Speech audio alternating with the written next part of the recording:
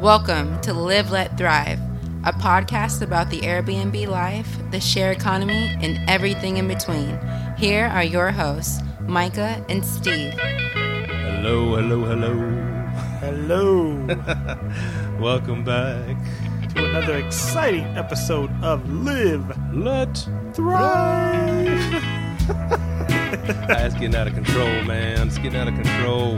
Definitely been a while. It's been a minute, bro. It's been a minute. What you been up to? Man, just Real back. quick. This is episode 29, right? Yeah, episode 29. 29. Yep. Boom. All right. Man, I've just got back in the country.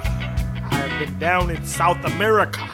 Ooh. Yeah, man. Been down to Cozumel, man. Seen all the Mayan temples, the Olmec heads. It was tight, man. Best trip of my life. Awesome. What have you been up to? The Airbnb guru. I don't know about all that. I'm learning. It's a learning process, but we're liking it so far. So, yeah, booking them. Almost every night's booked. Pretty cool. Yeah, loving the Airbnb thing. Well, love-hate relationship. You know, there's ups and downs and lots of frustrations. What ups are you having? Money. The money's right. the ups. The time and the effort is the downs, you know, because I'm used to the easy money. Well, not so Corporate, easy. man. Not so easy. Corporate rentals. Corporate. Easy money, man. Well, let's set this show up. This is episode 29, right? Yep. And we're excited that we landed a pretty, to us, it's a pretty big interview because we're fans of a certain show called Get Paid for Your Pad. And this is the, you know, we interviewed Jasper Rivers, who does the show now. Mm-hmm. And now his partner, and see, I'm not sure. I'm going to ask him on the show. He's going to chime in a minute, or his former partner. His name is Josefa Kapadia. And so he's going to chime in any second now. And he wanted to do the interview in his car, which is it's cool because we just called him and he said, "Hey, let me call you right back. I want to do it while I'm driving." Okay, that'll be our first, right? That'll be our first interview while someone's driving, and I hope it's safe. We don't make him laugh too hard, and he goes, drives off a cliff in laughter. I mean, bad car bed. No, there's worse ways to go, right? So he's the co-creator of Get Paid for Your Pad, which is a great show, and we've learned a ton from it. And it's an Airbnb show. You look it up on iTunes and YouTube. And he also he co-wrote the book Get Paid for Your Pad, which I mean, you and I are inspiring writers too. You know, we want to we'll be there. Lay down some knowledge, so we're gonna really pick his brain. This show is all about us right now, y'all. Just bear with it, huh? Yeah. So before he calls, see, at any moment he could call, unless he's BSing, and we're going to keep rambling until we never get this call, and then we'll say, well, maybe peace out, Matt Damon, we'll see you next week. But, you get that joke? No, I was looking at our notes just in case he stiffed us. But we do have enough for a show, or if he doesn't call. But he'll call. He'll call any second now. And I told Micah, well, let's just go ahead and push record and start recording the show, and then you roll with it. And when he chimes in, It'll be pretty neat. And so, you were on a cruise. I went to Mexico. So we were both in Mexico in like different moments. Probably the same time. No. I think you came back for. Oh, there we go. There he is. So there goes our small talk, and here's Josefa. Hey, this is Steven. Hey, what's up, Steven? Can you hear me now? Oh, we can hear you, man. Loud and clear. Okay. All right, perfect. So we're actually... Oh, it's fine. We're actually already recording the show. Oh, okay. So we thought it would be a good idea. Hey, we'll just talk, and then when Josefa calls, we just he'll just start talking. Yeah, bring you right in. Let's do it. All right, I kind of set it up a little bit. You co-created our favorite Airbnb show called Get Paid for Your Pad. That's right. And so you're driving right now, huh? You're in the car? Yeah, I'm in the car right now. But we hear your seatbelt light going on. Buckle up now. Oh, sorry about that. Yeah, we don't want you to get into an accident or nothing because we're two funny guys, and our comedy kills, bro. Maybe not that much. That's why we got into the podcast business. Yeah, so we'd get the levels right. Go ahead and tell us a little bit about yourself while we're setting up these levels good. Sure. So I'll tell you kind of a little bit of the backstory, because it's funny that Jasper is basically, him and my other buddy Andreas are my two best friends. And the entire beginning of Get Paid for Your Pad, the book, and then the podcast was sort of, it was a pivotal moment in my life. It was right after he and a bunch of my other friends had encouraged me to leave a career that I had in patent law. So I was a patent attorney for about 4 years. And he was insisting for years that I should leave, that I should do something that I was passionate about and actually try and start my own business like he had been doing. And I remember one of the things, one time I was talking about a car that I was interested in buying. I just saw it and I thought it was really cool. And I'm like, yeah, man, I think I'm going to buy this car in like a year or two. It's really cool. And he kind of like erupted on me, and he's like, man, why are you talking about some stupid car where you're working at this job that you don't like? For what purpose? He's like, don't get the car, keep the car you have, and quit your job and start. And so I always remember that moment. Anyways, so it was right after I quit law that he said, hey, I know you're trying to start, I run an education business now, and he said, I know you're trying to start your education company, but would you be interested in writing a book with me? And I'd always wanted to write a book, and I love to write, and that was a big part of my legal career is writing. So I said, you know what, let's do it. He had the Airbnb expertise, and he brought me on basically as a writer, and that's kind of how it began. So did you have any Airbnb experience at that time? At that time, I had none. Since that time, I ended up, because I did so much research and I learned so much about it, then I started posting myself on Airbnb, and of course, I just learned so much throughout that entire process. But he was the one that had been doing it very successfully for years. But I was basically a complete newbie. Nice. So then the book came first, and then the podcast came after that?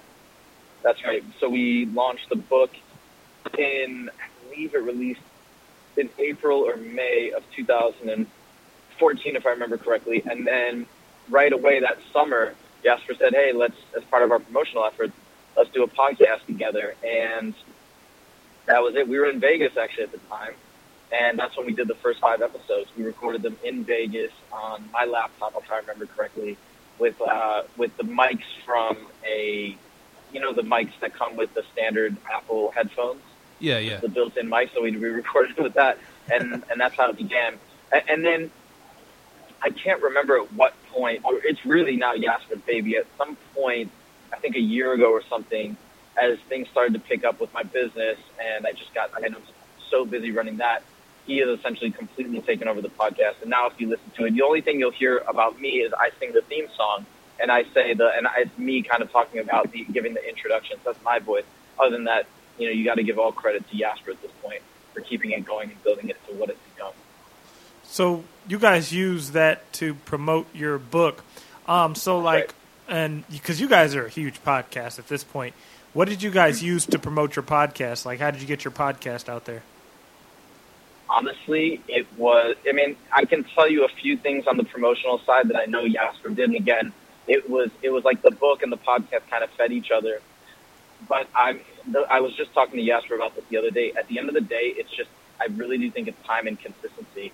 It's been so long now that it's been out there. It was really, at the time, it was the only show on Airbnb, but that didn't mean much.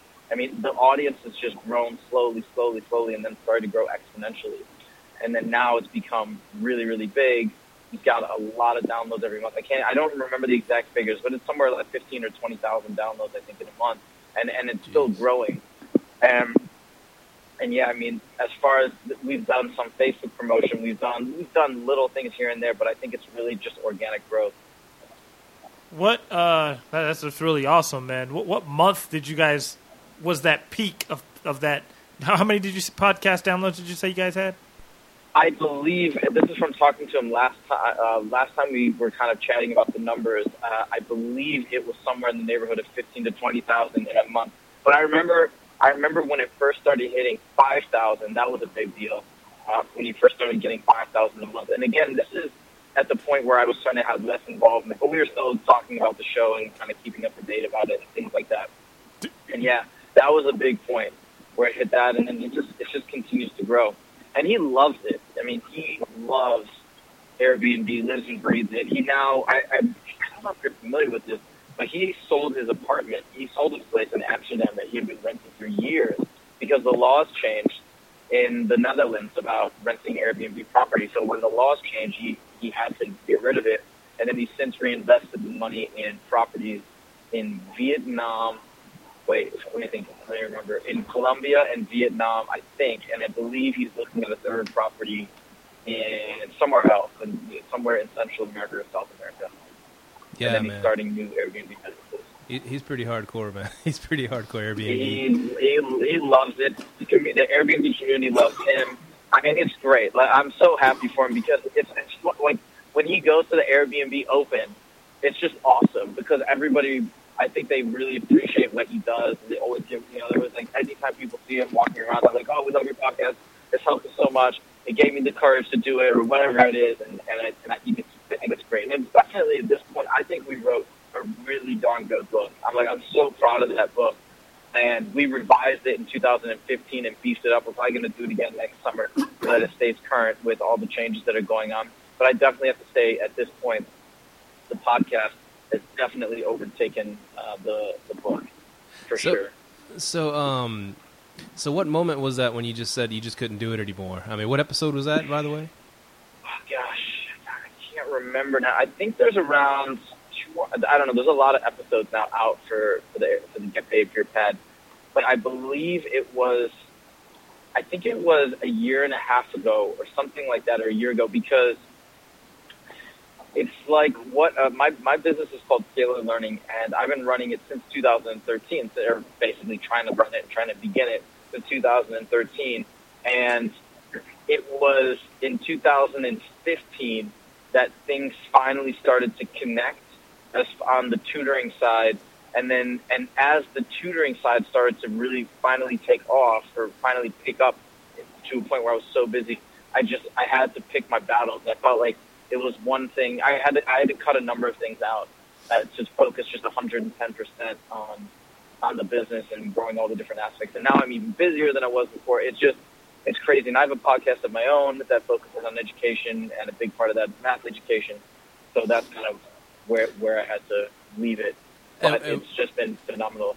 And we'd really like to pick your brain on that too, because Micah and I, that's Micah, by the way, that was asking some questions earlier. He's my partner on the show. Yeah. And so, because we're really into Airbnb. I have one. I'm looking to do another one. Micah has one he runs the Airbnb rooms out of his house. Plus, he has a timeshare, which he's able to like put like 160 some odd Airbnbs on there. And so, I guess we kind of have like similar goals. We want to get out of corporate America. We want to be able to live off our Airbnb, but we're going to do it with kids. We have kids. And we'd love to. We're very interested in doing like the homeschool route, so we won't be tied down to a school system.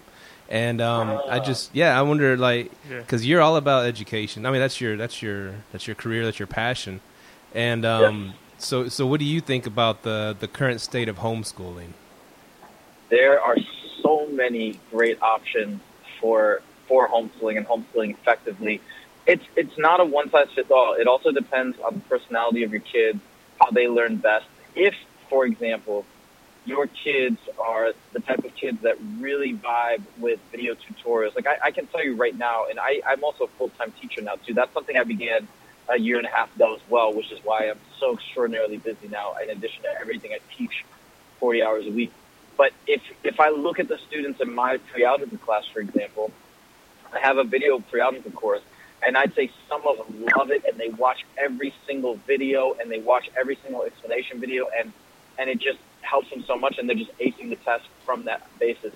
Some of them, it's too much. They get bored with it. They don't want to watch the video. So I think if for your children, if that's an environment that they love, they can dig into the video curriculum side or really be self-learners, self-starters, then I think it'd be great. Some kids, I don't know, they like the standard teacher format where somebody speaks at the front of the room and whatever, that's the best way that they absorb information. All I can say is there's phenomenal resources, and it's going to keep getting better and better. But right now, it's such a great time with all these different online platforms and so much content out there. And the other thing I encourage is, if you do try that, the beauty of the diversity that exists is, again, to allow your kids to find the right fit for them as far as an online tutor, an online teacher. They can basically pick and choose. It doesn't have to be we do all Khan Academy or we do all this. Like maybe you like the Khan Academy for chemistry, you like this guy for math, or mathematics or something, and so on and so forth. And I think that's the benefit of it. On top of that, there's companies, I've interviewed so many of these ed tech companies on my podcast. There's companies like Cerigo who are literally building analytic systems right now to help online teachers craft the perfect curriculums and the perfect testing methodologies to really reinforce learning. And then you have other companies you have homework helping apps, like I think it's Socrates is one of them. I interviewed them, and there's just so many things where they can get additional help on the regular. So yes, in short, I think it's a phenomenal time to give it a shot, with the caveat that you need to be monitoring it and be aware of how it's going to mesh with your individual children. So what drew you to the education route? Did you see like a big flaw in the public school system? No, it was purely when I switched, I said I want to now do something that I intrinsically love and have a natural affinity for, and can find myself just digging into it. And when I was pondering what to do, it boiled down to two things, and this is no joke. It sounds kind of weird, but the two things were either start an education tutoring company focused on math, because I've always loved tutoring math, and I still did it as an attorney on the side pro bono, or start a doggy daycare. And that's because I love dogs more than anything as well, in addition to math. And I decided to go with building an education business because it's something that I felt I could do, first of all, as a private tutor with to raise no money. I needed no physical building. I could just do it, go to homes, and so on and so forth. So that's why I went that direction. And it's funny because it ended up encapsulating the dog part. I can't tell you how often I'm around all these awesome dogs with my clients. I don't know. It's just sort of funny how it worked out. But that's why I chose it. And all the different things that I'm doing now, I never anticipated. I just thought I was going to run a straight-up tutoring company, and that was it, and then hire tutors beneath me. And I have done that, but the big part of the business model is now the online and video course side, my YouTube channel, my math music videos, all these different pieces of content that I never imagined 4 years ago. But it's just things that, as I've immersed myself into this field, I just always see new opportunities to do different things. I see vocabulary, doing math music videos. I can do math music videos. So then I started doing them. I see these other guys making video courses.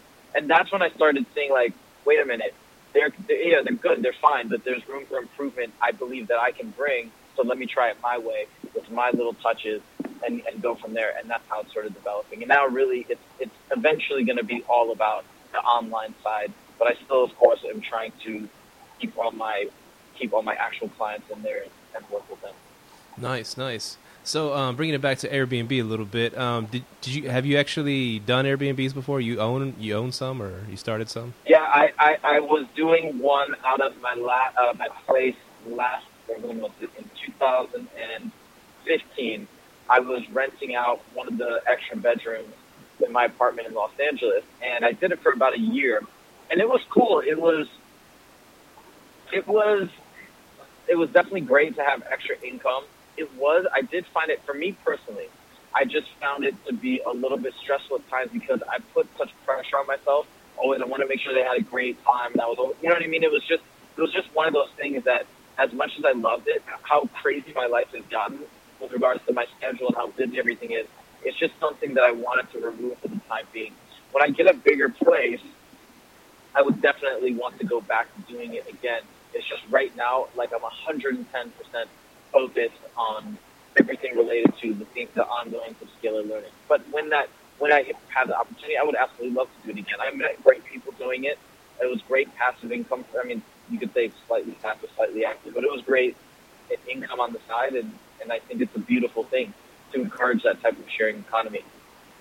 What was your, because you said you had one in L.A., right? What was your vacancy like? Were you always booked out there, or?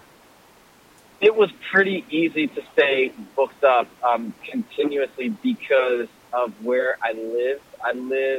That was my old place. I was in West Hollywood in like a really, really great location.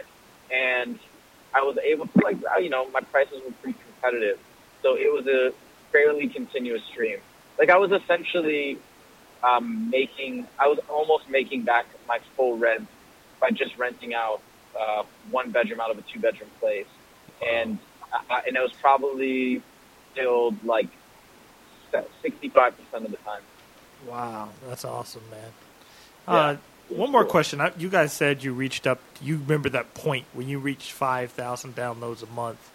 Do you guys remember, like, what episode number that was? Like, when you guys know, like, hey, we're moving, we get 5,000 downloads a month. Do you remember that? I can't remember. I know Yasser would remember it for sure. Because I remember we talked about it, but no, he would be the guy to ask him when exactly that inflection point hit. We gotta get. But that's the thing. I mean, the main message, like the main thing that I feel like I've learned, the simple and sweetest lesson of all of this stuff, is that when it comes to content creation, social media, podcast, YouTube, whatever it is, slow and steady wins the race. Find a schedule and stick to it, and and just commit to the fact that it's going to take years. And I mean, my YouTube channel, same thing. I just passed. It's a small mark, but it's a big milestone for me. Like, I'm thrilled about it. I just passed 1,000 subscribers like 2 months ago, and now it's growing even faster and faster. And I'm watching it. I'm flipping out because it's just super exciting. And all it is I've just been really regular with putting up content. And my content's not. I think it's good, but I don't think it's like unbelievable Logan Paul type of stuff where it's just like, groundbreaking. But it's just that sticking to that schedule and being firm with it and not giving up. I think that's the overarching message. And it's a great message because it's not that complicated of a formula. Now was it, so you enjoyed podcasting, right? I mean, you enjoyed doing it? I love it. And so, and you got your own now, but like, was it hard to leave that, to just tell your buddy Jasper? Did you feel like you were letting him down, or did you how did you feel? For sure. I mean, and he's so understanding about it. He's just like, hey, I know you're getting pretty busy. Is this something, do you still want to keep co-hosting, or what do you want to do? And I was like, you know what, I think I'm just going to let you take it over. And yeah, it's hard because I felt like it's a quality show, and it was a great idea, and I could see it building. I could see the community building around it. But it was, and who knows, maybe it wasn't the best decision, but at the end of the day, the way that I felt and the way that I still do feel today is I've had to cut out a lot of things that were sort of extraneous, but that were making a little bits of money here and there, but were outside of this business. And I think what it came down to for me is the way my personality is and the way I operate. I would just want it to be everything. I wanted everything to be all about education, every part of my day. And that's how my life is now. Whether it's working on my education podcast, my education YouTube channel, my Instagram, all education podcasts, whether I'm teaching at school, whether I'm tutoring, I feel like no moment is wasted towards one singular goal. And that having that in my life, and that's not for everybody, but having that for me, having that focus, that end focus, it just makes me feel really good and really on target. Oh, nice. And what was it? What was I going to ask him? Sorry, we got all these questions here. Go for it. You go. Yeah, we just sit back and we start listening to you. You're like, man, you spit out so much info like at once, and and then we get like entranced. I'm sorry, and then back to the book. So y'all wrote this book that you're both proud of, and yes. Okay, the whole process. You write a book, you're like, and now what? You find a publisher, you get it out there. How do you do that? How do you get it out there?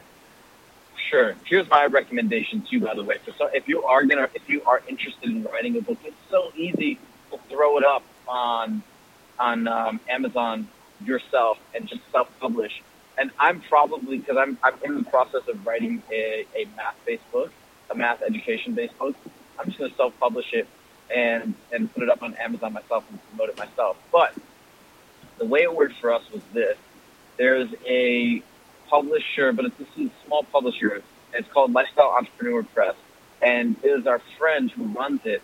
And so when we had the idea to write this book, or when Jasper, this is Jasper's brainchild. When he had the idea to write the book, he reached out to Jesse. His name is Jesse Krieger, and Jesse's like, "This is awesome. Let's all go in. We'll be partners. I'll help you with this side." So we all kind of had our roles, and then that's how that began. But it was like, God, it was just it was the coolest thing. Like even when I think back on it now, it was so much fun, and I had no idea what I was doing. But at the same time, I had done so much writing in my life as an attorney, it just kind of fit together. But the way our process worked was, Jasper had already been working through the structure of the book and all this, and had put down a bunch of content, and then he passed it over to me, and then I got to basically put my, take that, expand on it. It's a lot of my writing and my language, because it's just that, and he afforded me that creativity, because he's like, "Hey, listen, I'm bringing you on because," he's like, "I know you like to write, and I know you've been trained as a writer, so just go for it." And he gave me that stylistic creativity, and I think I spent like a good month and a half just writing, adding, modifying, changing, update, whatever. And then Jesse worked on the cover. We had hired a guy to get a cover. Anyways, it all came together, and it was just a lot of fun to then sit back and be like, "Whoa, we created this." And then the revamp, when we revised it, we added like 60% more content. We added a bunch more content, made it even more thorough. It's so much better than the first version. I think the third version will be that much better too. But yeah, I mean, I don't know. Writing a book is super fun. You ever thought of doing the audiobook version for it? We have an audiobook version. Really? Nice. Yeah. Who read it? Me and Jasper. Oh, cool. Yeah, we alternate chapters. That's awesome. So, I seen you said your Airbnb was hard to manage or whatever, and so I'm assuming you don't have a family, right? Mm-hmm. You don't have a family? I do not have a family, no. Single. Oh, okay, because I was wondering. The wife always makes it easier. Yeah, that would make it better for sure. And I mean, there are different. I could probably give it another go, and obviously there's so many services that you can use nowadays as well to simplify the process. I mean, we include all those services in our book. It's just like I said, it's one of those things where it's just like everything else that I've decided to remove, so I can be pretty hardcore focused on one thing, and that's why. And the other thing is, for me too, my bedroom is my studio. Like I do all my videos up there. I do all my music up there because I crank out one math music video about a month, and that's where I need absolute quiet and silence when I'm recording my songs and whatever. So it's just easy to have it like that. Oh, so what instruments do you play? Well, I mean, I play guitar and piano and I sing, but when I make the tracks, I'm either licensing tracks through a website called BeatStars, which has amazing tracks, or I make the tracks myself in Logic Pro, just using an amalgam of Apple loops, and then I just sing the vocals on top.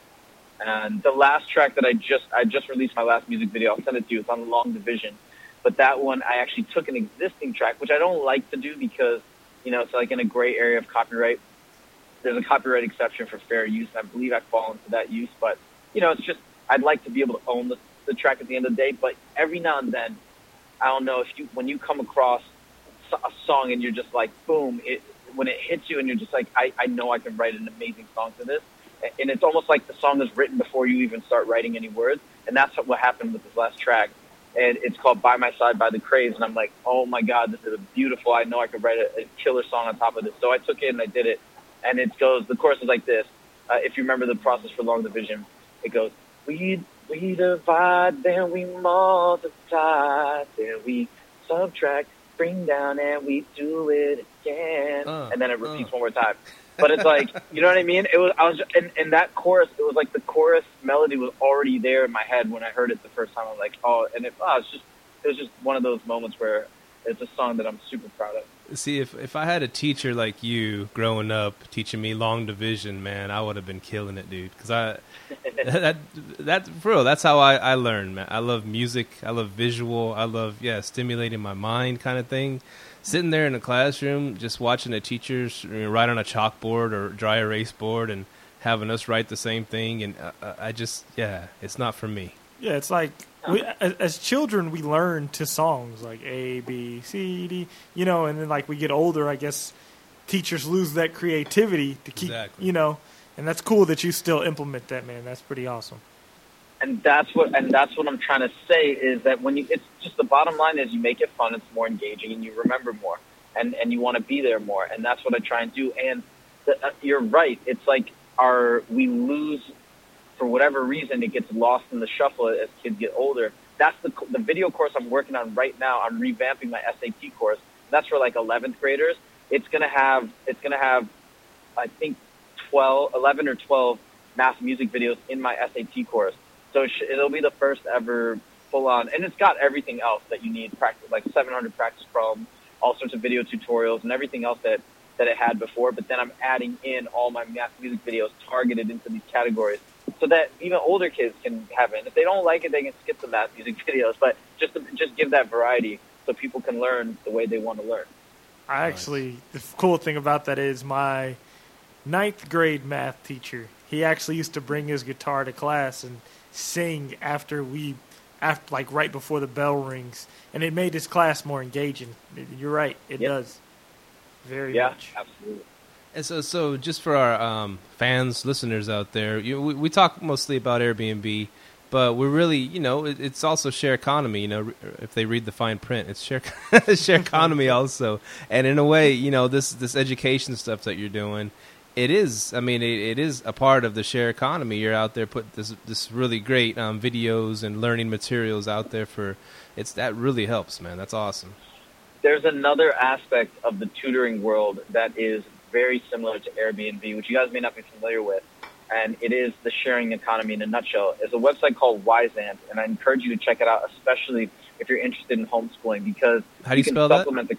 Wyzant, WYZAN as in Nancy, T as in Tom, and it's basically how I got my start and got all my first clients, and I still get clients this way through Wyzant. It's an online platform for tutors, so you no longer have to go to tutoring companies. Or for a tutor like me, I no longer have to go and work for Kaplan, where they bill me out at $100 an hour and they pay me $20 an hour. They bill me out at $150 and they pay me $40 an hour. Instead, I can set my own rate, and it's amazing too. It's the same thing. You get reviews, you get ratings on every appointment. You do a good job, you work hard. My rate when I started was $40 an hour on Wyzant. But you can raise it to whatever you want, and then it's just dictated by supply and demand, right? But you can make your own tutoring business on this platform, and it's incredible, and it's only growing. So it's so cool. Like, that's how, when I had such a hard time getting clients that first year. It was so difficult, and it was finally when I really started to spend time working on my profile on Wyzant, engaging with people, reaching out to people through that platform, figuring out that I need to drop my price to like $40. Maybe I even start at $30. I can't remember now. But figuring that out is huge. And then now I don't have to be working for some random tutoring company and have them take a huge chunk. It's all mine. It's amazing. You should definitely check it out. Can anybody be a tutor? You have to get all the specifications or degrees and stuff like that?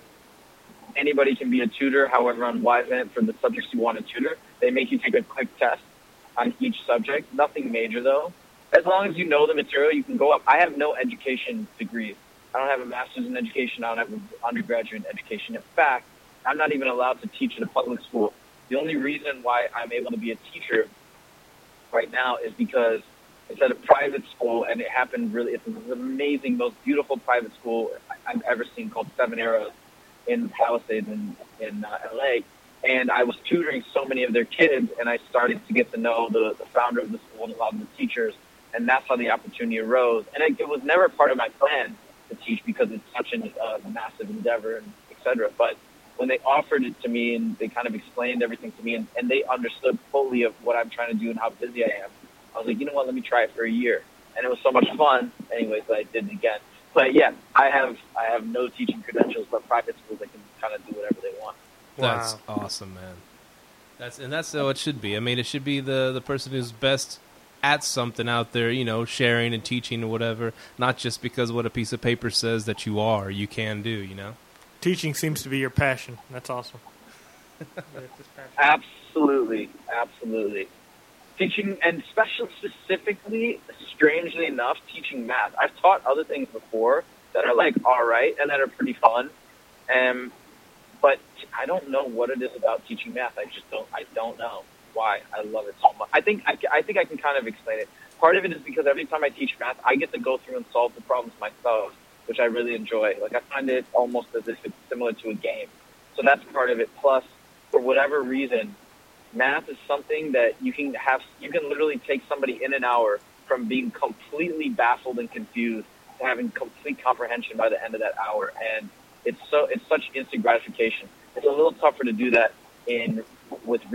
way tougher to do that in terms of reading or other skills that I think take a bit more practice and routine to develop.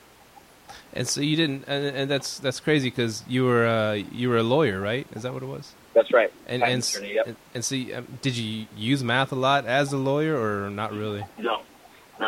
Not really. I mean, I was a patent attorneys were technical attorneys, so I represented a lot of different technology companies, memory device manufacturers. One of the firms I worked for, we did a lot of work for Apple, and yeah, it's technical in terms of, like, I had an engineering degree in computer science, so I needed knowledge of circuitry and whatnot to understand what the patents were saying. Math per se, not really. It's just something that always stuck with me, though, because it was my favorite subject growing up, and I just, for whatever reason, remembered a lot of it. Had to relearn a lot too, don't get me wrong, but I was able to just kind of start. I remember when I first started tutoring, I was kind of following in the footsteps of one of my buddies from law school, who he started a tutoring company straight out of law school. And by the time I was ready to do it, he was pretty successful by that point. He had built up a decent company in Seattle. And I remember I was like, so what's my first step? Should I go take a bunch of math classes at a local community college or something and get my skills solid? He's like, nah, you don't need to do any of that.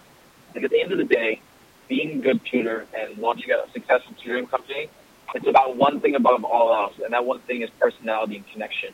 He's like, if you basically, he's like, knowing you and knowing how you like people and all this stuff, he's like, it's gonna take shape naturally, and the math, it'll come about as you work, as you get students and as you get clients to ask you questions, you'll start remembering and learning everything. And he was totally right. It was totally true. So your first, as a tutor, you teach one kid at a time? You teach several kids at a time? I'm experimenting with different models. It's primarily one at a time, but I'm starting to do some groups as well. I've done groups in the past. They work fine. It just depends on different people's needs. I'm even starting Sunday workshops where I have like 5 to 10 kids at once. I'm just running around like a crazy man, back and forth, which is super fun. But it's basically like, hey, come hang out, and it's not as intense as like standard tutoring sessions. It's like, come and do your homework here. But if you have questions, I'll be around and I can walk around and answer questions. And I'm going to start bringing in my other tutors in to answer questions as well. But that's more of a community thing where I do it for free, and just to give people a place to study and have somebody that's excited about math to help them with math. So you still live in LA, right? Yes, Santa Monica. Okay. Nice. And you said you do 40 hours a week. So are you doing like online, or are you actually in front of a class teaching? I'm in front of the class teaching, so I'm at school for 40 hours a week, and then every day I tutor between 4 to 6 hours. Like Monday through Thursday, I got 4 to 6 hours. And then I'd say Saturday and Sunday, I'm usually tutoring another 10 hours over the weekend. So between the tutoring and the teaching, it's already a lot of hours. And then every spare second, beyond that, in the morning, like I wake up really early. So I wake up around 4:30 every day. Whoa. And then that morning time is where I get the other pieces in order. If I have to do a live stream for my YouTube channel, I have to work on my music. Like last week, I shot a music video, and I recorded it, shot it, and released it within a week. So it was just one of the craziest weeks I've ever had. Not getting a lot of sleep, spending every spare second I had working on the music, filming, editing, etc. And that's kind of how it goes. It's like I said, I'm fully in. Minimum 100 hours a week is what I work. Wow. But And so you're submerged in your passion, and that fuels you. That keeps you going, right? 100%. And the other thing is, because I'm such an extrovert, the beautiful thing about the teaching and the tutoring side, one, I'm constantly learning and experimenting and honing my craft. The other thing about being a tutor as opposed to being a teacher is I get to see teaching styles from all, like 10, 15 different schools at a time every day across the board. What is this teacher doing? What is that teacher doing? Oh, this is fascinating. Oh, I never knew this method. So I'm constantly learning. But the other part is I'm interacting with students, and that actually charges me up. So even though I'm working these crazy long hours, because I'm in front of a classroom, then I'm in front of my students on a one-on-one basis, all that gives me a lot of energy and not only energy, just happiness. There's one thing about the practice of law, which I think people don't realize, is when you work for these really big firms, and especially when you're doing litigation, like I was in patent law, you're not in front of the judge, or it's not like it's portrayed on TV for criminal attorneys and things like that. I'm in my office and I'm reading and I'm writing the vast majority of the day, doing document review. Very little time is spent with other people, and it was just a terrible fit for my personality. Yeah. You know? Soul crushing. Yes. Oh. All right. Here's one thing I always think about, and you always hear about, because we listen to, me and Micah listen to a lot of investing podcasts or real estate podcasts, stuff like that. And one thing someone always points out about the school system is they don't teach anything about finance, and they don't teach and of course not real estate, not investing, finance, anything like that. And so many people have screwed up finances because of that, I think. And how do you see that changing, or are you going to be a part of that changing, teaching kids about, financial or fiscal responsibility, investing, stuff like that? There's an app. I just interviewed these guys on my podcast a month ago. I think it's called Penny Owl. I think it's Penny Owl or something like that. I'll have to look it up. But there are people that are well aware of the problems with financial literacy and are trying to develop apps to just keep kids aware of why they should save, how they can invest in property, whatever it may be, and what's the importance of it, why you should have a 401k, things like that.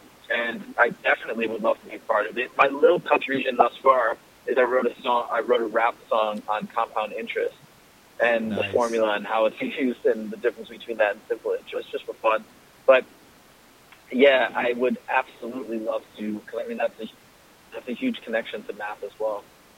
But it's a major problem. And the funny thing is, when I talked to the CEO of, like I said, I'm blanking on the exact, is it Penny Owl or Penny Owl? I can't remember exactly, but I'll have to look it up and send it to you. When I was talking to him about the app, he said, well, what are most of your clientele?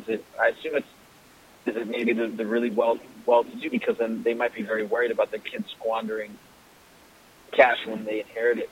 He said, actually, it runs the gamut. Those parents are concerned, and the parents with a few resources or with, like you said, messed up finances, they're also concerned, and they want to make sure their kids don't make the same mistakes. Cool.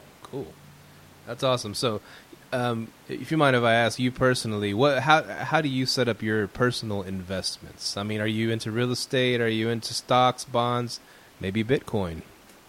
I do a little Bitcoin. I used to invest in the stock market, and now, to be dead honest, I put everything I can back into my business. My business expenses are very high because, to me, at this point, with what I'm doing, I just believe in it 100%. I believe it will build and build and build, and I think it's going in the right direction, and that's how I look at it. I talk to my dad about this sometimes. My dad loves to invest in the stock market, and he's like as passionate about that as I am about my business, and that's what I tell him. And I think if most people would not find that to be a smart path necessarily, it's not quote unquote safe investment, but to me, at least where my frame of mind is, it's just, to me, I'm so certain it will work eventually. I just don't know when, but that's kind of why I put everything back in whenever possible. Oh, that's cool. You mentioned we said Bitcoin earlier. You do invest a little bit into Bitcoin. A little bit in the Bitcoin, yeah. What the hell is Bitcoin? Cryptocurrency.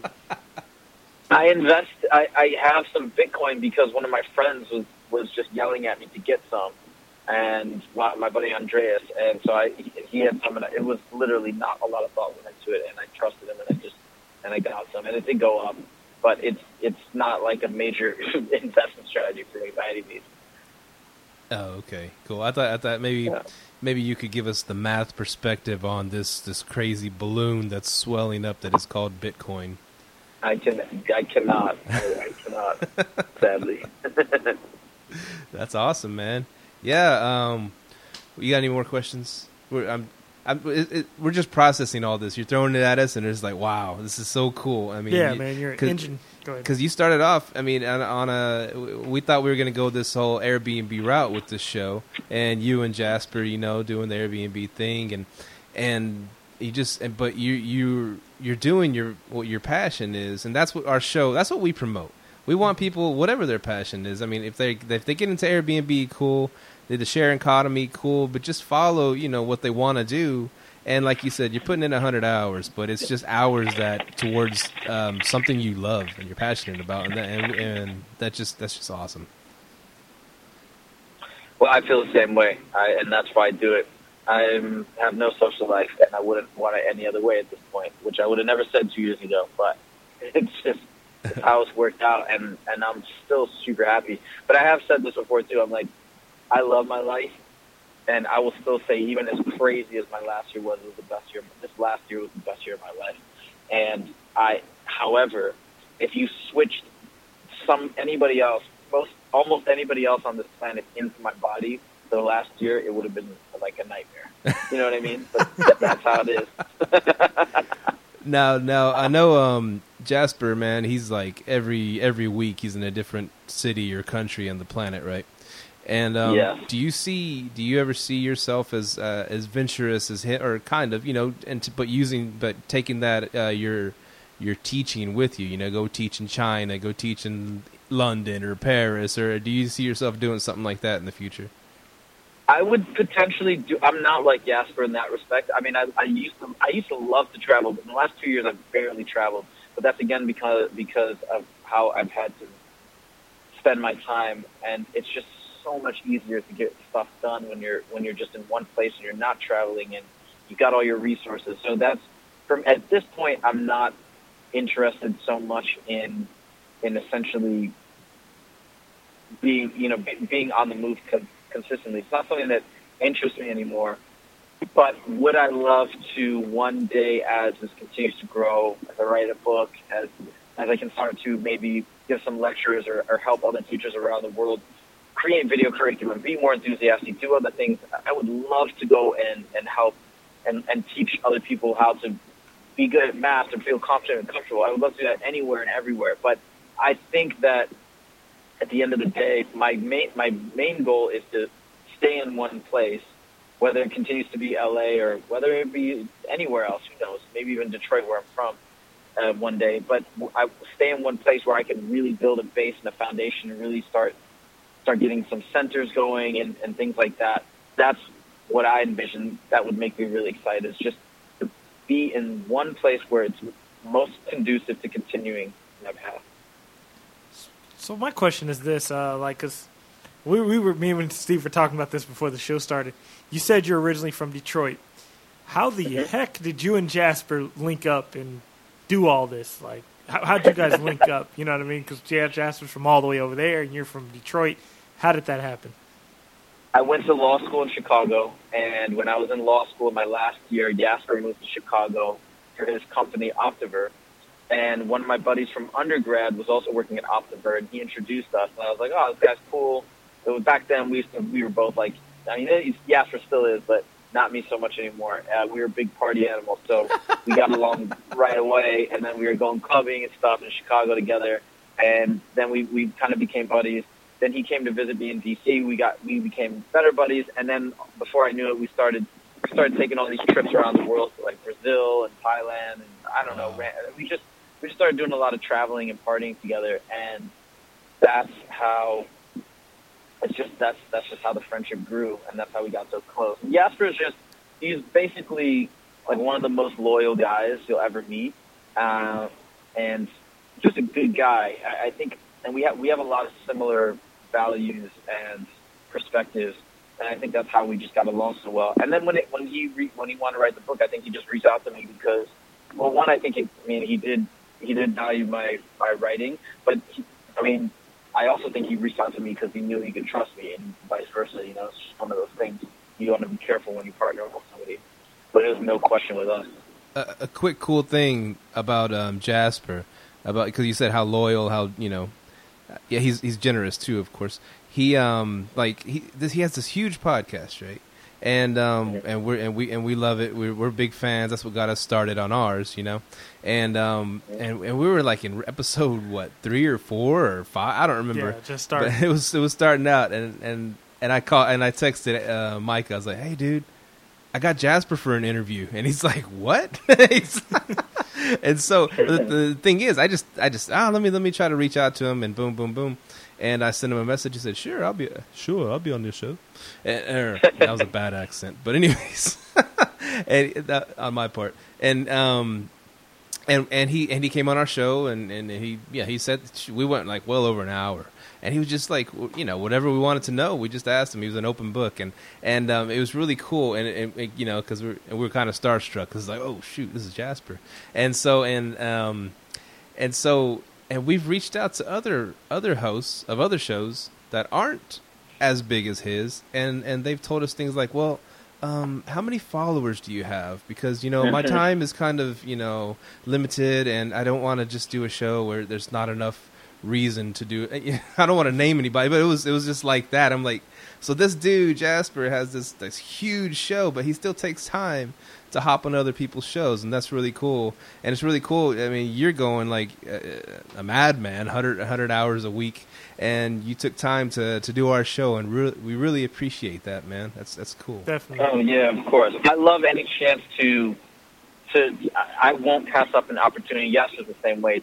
No matter what, just to get an interview, just to get another opportunity to talk to somebody about what we're doing, because it's the same thing for both of us. We both love what we're doing, and it's fun, and it's also, you never know. I mean, I think it's always a worthwhile thing. And I have a similar story too. There's another guy that I just interviewed. My podcast, we're reaching out to people all the time, and some people are asking different questions about analytics, but not so down. And then I had James Grime, which I don't know if you ever watched the channel Number File on YouTube, but it's the biggest math channel out there. It's got 2 million subscribers. Has like one of because of that, he's like one of the most famous mathematicians. For my Scalar Learning podcast, I was even running it for a year, and doing okay, but he just immediately writes back, "Yeah, man, of course, let's do it, let's set it up." And he was just such a button guest. It's really cool when people are looking for it like that. And this guy, Jasper, they're doing a lot of things, but they're willing to do it, and I think that's great. That is awesome, dude. They're all paying it forward. We're all paying it forward, Yeah. And so we're glad that you were able to come by or stop by or hit us up. Where were you driving to, by the way, man? You said you were wanting to do the interview. So I'm in Michigan for the holidays, and cool. It's sort of a ritual to the Wednesday before to meet up with one of my other best friends. So his name is Tim, and I'm actually in front of his house right now, waiting ready to go in. But we like to meet up and catch up. And he's been running he's got a drywall business in Michigan. I've been running my thing. We haven't really connected much in the last few months, so I'm going to go in. We're going to, I think, go out a little bit and catch up, and yeah, it should be great. Hey, you're in Detroit, right? Suburbs of Detroit. If you're familiar with West Bloomfield. What part? West Bloomfield. Oh, okay. Because I'm actually going up there in, I think, January, and this guy is trying to get me to buy some real estate out there. Is it worth it? I heard Detroit's up and coming again. It's so up and coming, dude. Detroit is awesome right now. I mean, you didn't grow up here, so I guess you may not know. But there's a lot of good stuff happening. It's just the beginning. There's so much really being invested into the city. It's a very hipstery place now. It's a very cool place to be, and yeah, it's dope. I'm 25 minutes outside of the city is where I grew up, but. Yeah, I mean, the last time I went down, a lot of times when I come home, I'm mostly with my family, so I don't go out that much and go to downtown anymore. But when I do, it's dope. Okay. Awesome. Yeah. So because I have a buddy. He's buying houses for like $5,000, and he's telling me to get up there. So I'm gonna have to check it out. Yeah, it's gonna change very soon. So because everything has been going up, prices in Michigan have been jumping up hardcore in the last like 8 months. Wow. Hey, did you ever celebrate Queen's Day with Jasper? No, but I always see his pictures. And he goes back to Amsterdam and like the parties that he's on. Yeah, that's where they all get dressed up in orange and paint their hair orange and stuff, right? Isn't that? Yeah, exactly. There's some Dutch dudes at my school, back in college. That was fun. Well, cool, man. Yeah. Well, thank you so much for taking time out of your busy schedule and on your vacation even to hit us up and give an awesome interview. I mean, our minds are blown over here. It was awesome. Cool. I'm so glad. Thank you guys. And yeah, let me know when this is out. I want to check it out. Yeah, so let me know, like a website people could find you or look up your Sure. stuff. It's just go to our company website, scalarlearning.com. So that's SCALAR and then the word learning.com. Scalarlearning.com. Mm-hmm. All right. That's thank you, Huzefa Kapadia. Cool name, by the way. Thank you so much for being on the show. And Micah, anything to add? That's it, man. Thank you for being on. I'm definitely headed to your hometown. Awesome, man. I hope you like it as much as I do. All right. Hope so. All right. Take care, man. Thanks. All right. Yep. Take it easy, guys. Bye. That was Huzefa Kapadia. Good guy, man. Smart guy. Man, diving deep into his passion. That's what's up. And that's what I dig about our show. I mean, like we didn't have any. We write show notes, right? Hey, we're gonna ask him this, and this. And it's always funny like when we do interviews because like a third of the way down, sometimes half the way down, and we stop even looking at the questions because like we're totally off in a different direction. Turns into a conversation. Yeah, and I'm sorry that if some of our listeners are like, wow, education or this and that, I thought this was an Airbnb podcast, and but it's an Airbnb podcast, but it's about the share economy, and it's about we covered things in real estate, we covered things investing, it's whatever the show wants to be that day, and of course education is hey. That's what the show is, kind of. We're kind of educational show. Big part is education. Yeah, so it's cool that the show went in that direction. That there's people that are actually passionate still about educating. And I remember high school, and there was it seemed like the teachers that had checked out outnumbered the ones that were passionate about teaching in my high school when I went to. It still is, man. It's the public school system. Of course. Yeah, it's going to always be like that. It's just like everyone else. You have to think of it like a job. Yeah. Not everyone's passionate about it. I mean, a guy who went to school for mechanical engineering, how many mechanical engineers are still passionate about it? Some are, some aren't. So right. You have to look at things like that as a job, and And that's what I guess. Go ahead. No, the share economy of it. That's what I like. What he said. There's a share economy for teachers out there. Those people that are willing to put themselves on a board, teach people. Then you're going to find those people that are passionate about it again. Not everyone wants to sit in college for X amount of years to get this teaching degree. Like, he doesn't have a degree to do it, but he's passionate about it. He posts himself, and he has a great time doing it. And that was the most mind-blowing part of it all is that he's not he doesn't have his bachelor's or master's in education. Mm-hmm. Yet he's this motivated teacher that's actually getting paid well. He said at least 40 because he said he had to lower his asking rate when he first started to 40. So who knows what it was before that, but maybe it's higher now. To be teaching these kids, and I did see one of his videos. It's really cool. His kids, he's interacting with the kids. They're doing division. They made the fun video and stuff like that, and getting paid to do something he loves. Even though he didn't go sit in there and get the required teaching degree that you need to teach at public schools. He did it his way, and he's teaching, and kids are learning. And I bet his kids have a higher success rate than just putting them on a chair in a public school and, parents saying, see you later, hope you learned something in there. Exactly. That's how it works, man. And so that's what and that's inspiring, because we do talk about homeschooling on this show. We've spoke about it before a lot, and to us that correlates to freedom. You know, teaching, because we still want our freedom. We don't want to be told that, hey, the kids have, you know, these 2 months off in the summer, and then Christmas, and then boom, that's when y'all can do your things with your kids. Screw that. I want to go take my kid to Paris tomorrow. You know, I don't want the public school system to tell me what to do and how to raise my kids. Oh, your kid, you know, your kid missed a week. Well, we're going to throw you in jail. You know, the truancy, blah, blah, blah. I mean, the government see, here you go. I'm on tangent again. The government already tells us so many different ways to do every single thing in our life, every aspect of our life, and then they want to tell us how to raise our kids. Whatever. I'm sorry, I went off on a tangent. No, that's how the game goes, man. It's good old America for you. Yeah, good old America. Anything to add on? You want to throw some Airbnb at them real quick? Let's throw a little. Our fans that hung in there through the. I mean, no, you had the Airbnb thing that I was asking about, because you seemed like you were. Oh, I don't give a fuck. Is that the one you're talking about? All right, I'll tell you real quickly. I got another. My thing was about the Turo thing you were saying. Oh yeah, the more I think about Turo, the more I think it's I don't think it's a good business model as it stands right now. You know, it's taken off, right? Is it taking off? Well, there you go. Then maybe I just had one experience with Turo. Maybe I'll give it a couple more chances. You talking about your experience in South Padre with that, right? POS car that I got, and then they were late picking me up and all this stuff. They weren't there when I turned them back in. Yet they were.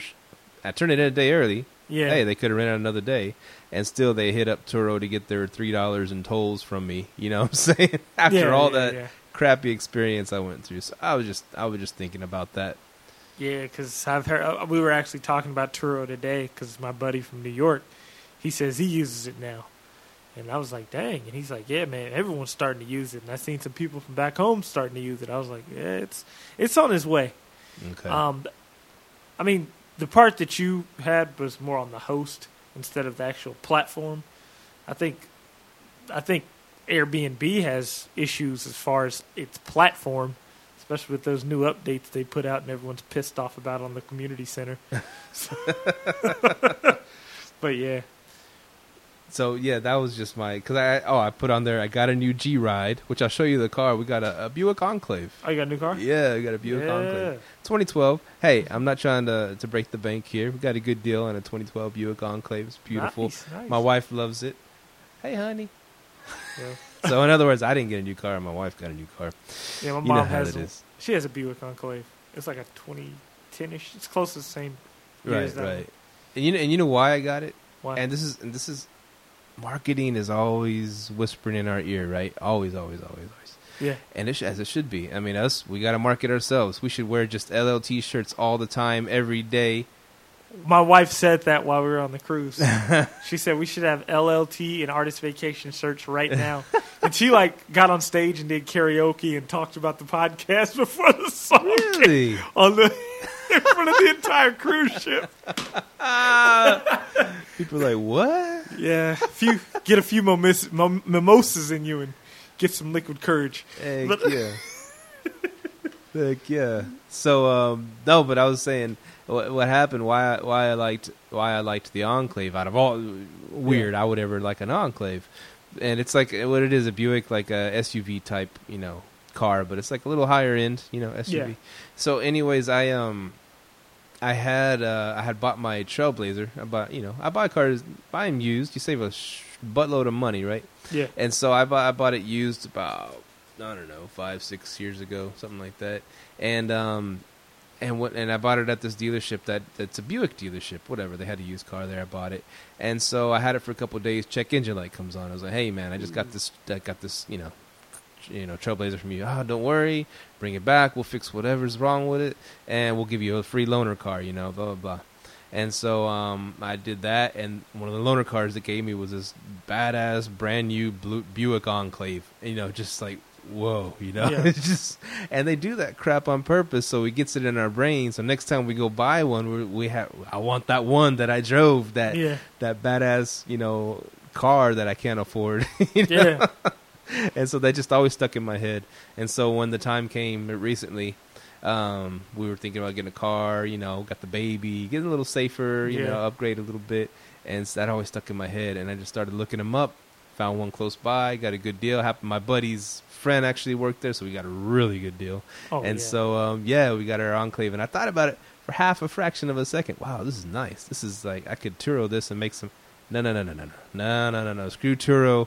I still thought about that experience, that bad taste in my mouth about Turo, and I guess to me, I was thinking, well, the only people that are going to make money on Turo are people that have those kind of cars, those low end POS cars, you know. And that was just in my head that I was thinking that's the only way it makes sense, because I wouldn't want to Turo this out and have random people coming and ragging my car out, you know. Oh yeah, that's true. That's true. Light up a cigarette in it to get it all smelling like smoky, and I just thought about that. I love my car. I don't want people to ruin it, and I don't think that's it. That was my little F Turo. But the other funny, I guess I always write these stupid my show notes are pretty humorous sometimes. I wrote another 4-star review. Because I didn't allow a washer and dryer use. I just don't give a fuck. And I didn't. And I started laughing, ha ha ha. But what happened? That was a guest who, you know, same thing. They were, you know, they'd ask me questions and they were engaging, and I talked to him and I told him where everything was. And like you told me, I guess people never read the whole description, right? Nope. And that's what I wonder. And Airbnb, you put on there what places that they can, you know, what's places in the house that they're allowed access to, and of course it put the bedrooms, the bathrooms, the living areas. I didn't put garage. You know, they're not allowed, and people aren't allowed in the garage. No one's asked until this one guest, and when they and he said, yeah, I'm bringing this and that. You know, we're coming from California, and we're going to bring a couple motorcycles and this and that. We're doing this ride, blah, blah, blah. And we're bringing a camper, and we're going to be 5 of us, or 5 or 6 people, you know. And so, and with the baby and all this stuff, you know. And I'm cool, yeah. And they're getting a good deal. You know, they're not going to find hotels this cheap with all the space they need to park and all that. Yeah. And so the day before, he asked me, hey, so I didn't see that the garage is part of the deal, but is it cool if we use the garage to park my motorcycles in? And so I'm like, I made it clear that they couldn't, you know. Yeah. And so I was like, yeah, no, I use it for storage right now. So yeah, right now I'm not. Maybe in the future I might start letting people use the garage, but right now, no, I just use it for storage. Oh, okay, no problem. I said, but there's a big driveway, you can park them there. And I even told him right down the street, you can get at the hardware store, you can get some tarps and, you know, or so what are they called? The blue covers, you know, that you buy, tarp, whatever, and you can cover them up real good right there, and they only cost a few bucks. And okay, yeah, I'll check it out. Yeah, no worries. So yeah, I made it clear that the garage is off limits, and so and of course I didn't put on my listing that there's a washer and dryer either, right? I didn't want people using my washer and dryer, not yet, not until I get everything set up like I want to. Yeah. And so anyways, a couple of days pass after they leave. Oh, thank you so much. We enjoyed it. It's a great house, your beautiful house, blah, blah, blah. A couple of days pass. I said, hey, you mind putting me a review? And so, yeah, we'll put a review. And so they put a review. There's a great house, beautiful house. And he put on there, I guess if you go look at my reviews, you can find it. But he put on there, yeah, well, you know, I'm kind of a big man, so the beds they were kind of too soft for me, so I ended up having to sleep on the sofa, which was cool, which was okay. And plus he put it like this. He goes, plus, you know, it would have been nice to be able to use the washer and dryer, but I'm sure they had a good reason why we couldn't use the washer and dryer. Like, what the? How many days did he stay? No, they stayed Monday through Friday. They stayed 5 days. I know you're cut off 7 days, right? Well, I'll give them 5. 5 days? If you do 5, I'll let you use it. Yeah. Yeah, that is kind of a long time without a washer and dryer. Yeah. Yeah, that is kind of a long time without one. But, yeah, I mean, is, he left you, what, a 4-star? A 4-star review, yeah. Because of no washer and dryer, but which they came in to... See, that's the thing. That's my whole point. They came in knowing that there's no washer and dryer to use. Yeah, they don't read. Which, people listening, y'all want to stay at the Art House, maybe in the future I'll have that up and running, you know, whatever. And if you're an Airbnb guest, please read the listings. Seriously, man. Read the listings, man. Read the listings. So I got hit with another 4-star. That's 2 4-star. Most of them are 5s. You know, this is the trippy part about it all. Airbnb will refund a guest out of your money if one of the amenities you say isn't there. Like, let's say, like one time, a swimming pool wasn't available for a guest. They refunded the guest, but they said, hey, we're going to cover it this time because, 1, you're a good host. 2, it was available, but it was shut down at the time. So they will refund them out of your money. She said, but in the future, we will refund them out of your money if the amenity isn't available, right? Right. Okay. Right. So what's the consequence for a guest leaving a review saying, hey, there was no washer and dryer, but the washer and dryer is in the listing? There needs to be equal consequence. Right. That is where VRBO kills Airbnb, is on customer service. Destroys Airbnb on customer service. I will admit, Airbnb has the platform. Customer service, if you get on their community center, if you get on any platform, like any forum, everyone says Airbnb's customer service sucks, especially the host. It's getting bad, but hopefully they improve it. Yeah, but VRBO, you can call them, have them on the phone in a flash, and they kind of like to play the middleman. Sometimes they kind of play equal sides for the host and the guest. That's good. Yeah, that's good. Yeah, that's how it's supposed to be. But Airbnb, they're all about the guests, huh? Airbnb. It seems to be all in the guest favor. And I was reading a post today, and a guy said that he goes, every time it's a problem with Airbnb, I'm a host, I got to jump through hoops. And I was like, yeah, I agree with you. It's true, man. You know. And hopefully it gets better. That's one thing. What kind of blew my mind was when Jasper said the other week. He said, "Oh, the deposit, like let's say you put a $250 deposit or $500 deposit, you're worried about people ruining the place. It's really not a deposit as you think it is, because let's say someone does break something at your place, you think, oh well, I just take it out of the deposit. No. He said something like they don't hold that $500 or that $250 or whatever out of that person's credit card. Airbnb don't do that. They just they do a quick scan, make sure that they have $250 or $500 on their card, and as soon as they're gone, I mean, after that scan, they're checked in. They could transfer all that money off that card and put it on another card, and so it's like not even a real deposit.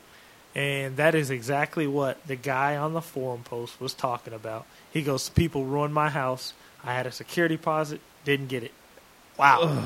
So what's the point of Airbnb get better? Of even putting a freaking deposit if you're not going to even get the deposit back? Exactly. So, get better. Sorry, we're dogging on Airbnb. Hey, we love you, Airbnb. We love you, Airbnb, but you got to get better, man. But pick up your game, you know. Yeah, pick it up. Because that's exactly what the dude was talking about. He goes, they won't even reimburse me. They won't do nothing. No. Yeah. Scary. Yeah. I got tomorrow's Thanksgiving, by the way. Happy Thanksgiving, bro. Oh, yeah. Thanksgiving to you, our listeners. Even though it's like a month or two later after this one airs, but whatever. I hope y'all had a wonderful Thanksgiving after the Cowboys whooped the Chargers, but the Cowboys ain't doing so good right now. But whatever. I hope that doesn't affect our listings, by the way. I was, yeah, for real. Yeah, the Cowboys suck now. We're not going to go watch the game. They're America's team. Cowboys can suck, and people they're still not America's watch them. They're Jerry Jones' freaking team, and they are, man. They have the most jersey sales year in, year out. I know, but we have a. Okay, let's not go on. I did watch them on the ship, and it was pretty bad. Terrible. So yeah, that's that. We could do a whole nother. We could go nonstop, but yeah. So Thanksgiving's tomorrow. I got a quick turn because we got guests, the South Korean guests, really, really cool kids, you know. I hope the house ain't trash, you know, but for as far as the communication, they've been really cool, you know. They haven't asked for much, and you know, I've helped them when I could. And remember I told you a long time ago, this lady wants to rent on Thanksgiving Day because she wanted to come in town to watch the game, and she asked if she could do an early check-in at 11. Remember I asked you, and you're like, yeah, I'd do it. I said, cool, I'll do it. And like, shoot, like a day or two after that, that's when those Koreans booked. Boom. So they're leaving tomorrow, right? Yeah. And she's getting in at 11. So I was like, crap, how am I going to play this? You know? So I just waited till yesterday, actually. I asked them, hey, I hope y'all enjoying your stay. By the way, Thursday happens to be Thanksgiving, and I'm trying to get my cleaner, you know, in there. I just wanted to know exactly about what time you think you're going to leave. I just throwing it out there. No rush. You know, they're entitled to 12. And they said, oh, you know, actually we're going to leave about 8 or 9 in the morning because our flight back to Korea is at 11 a.m. Oh, okay, cool. You know, that's great. Thanks for, you know, staying. I just threw it out there, and because I had ideas in the back of my head how I was going to handle the situation. But thank goodness they're going to leave about 8 or 9. My wife is going to get in there and knock it out. She'll have 2 hours. We have all the sheets here and everything, so just switch it all out, knock it out, clean it, and they'll get there about 11, 11:30. Gotta block dates, man. That's a close call. Yeah. But see, if I would have blocked the day before to accommodate this one lady, right? Mm-hmm. In other words, blocking Wednesday so she could do Thursday. The South Koreans might not have booked for a week because they needed a week consecutive, and so for blocking that one day, it would have screwed me out of 5 days of pay. You know what I'm saying? That's true. So I just thought I thought I'll cross that bridge when we get there, and luckily it worked. But because I have people in my house in there today all the way until I think Friday or Saturday. Yeah, and then I'm doing a little sneaking condo. Sneaking and renting out my condo because nice. my 18th, which was 4 days ago. Our long-term tenant checked out. Then I have someone else checking on the 1st. But in that 2-week span, I'm like, probably sneak a guest in there too. You know? Yeah. So then we'll. Finessing the HOA. Yeah, and then we'll throw someone else in there for a whole month, and they can't say anything. Well, what are you talking about? We've had, you know. Yeah, they were just renovating the place for us. You know. Yeah. Tell them to walk in and out with tool belts. That's the only stipulation. Put a hard hat on, some tool belts. Yeah, good idea. Well, cool, man. We can go on and on forever. We had a great show. We had a great guest. Thanks again to Josefa Kapadia. Part of the dynamic duo of Get Paid for Your Pad. And yeah, man, it was awesome. I can't wait to do the next episode. Oh yeah, man. Get us reach out to us on iTunes. Remember, like us, rate us, do it all. Reach us at 469-300-9100. Also, check us out on YouTube. We have a YouTube channel, Live Let Thrive. Get on there and subscribe to us. We need some subscribers, man. Subscribe to us. We're growing. Like you said, you know, slow and steady. We're growing slow and steady. But, you know, I see the snowball getting a little bigger. And, yeah, we'll soon get paid for your pad. Just kidding. Shout out to Jasper. Episode 29 in the books. Peace out. Thank you for tuning in to this week's episode of Live, Let, Thrive. Be sure to tune in next week for all the latest in the world of Airbnb and all that entails. Bye-bye.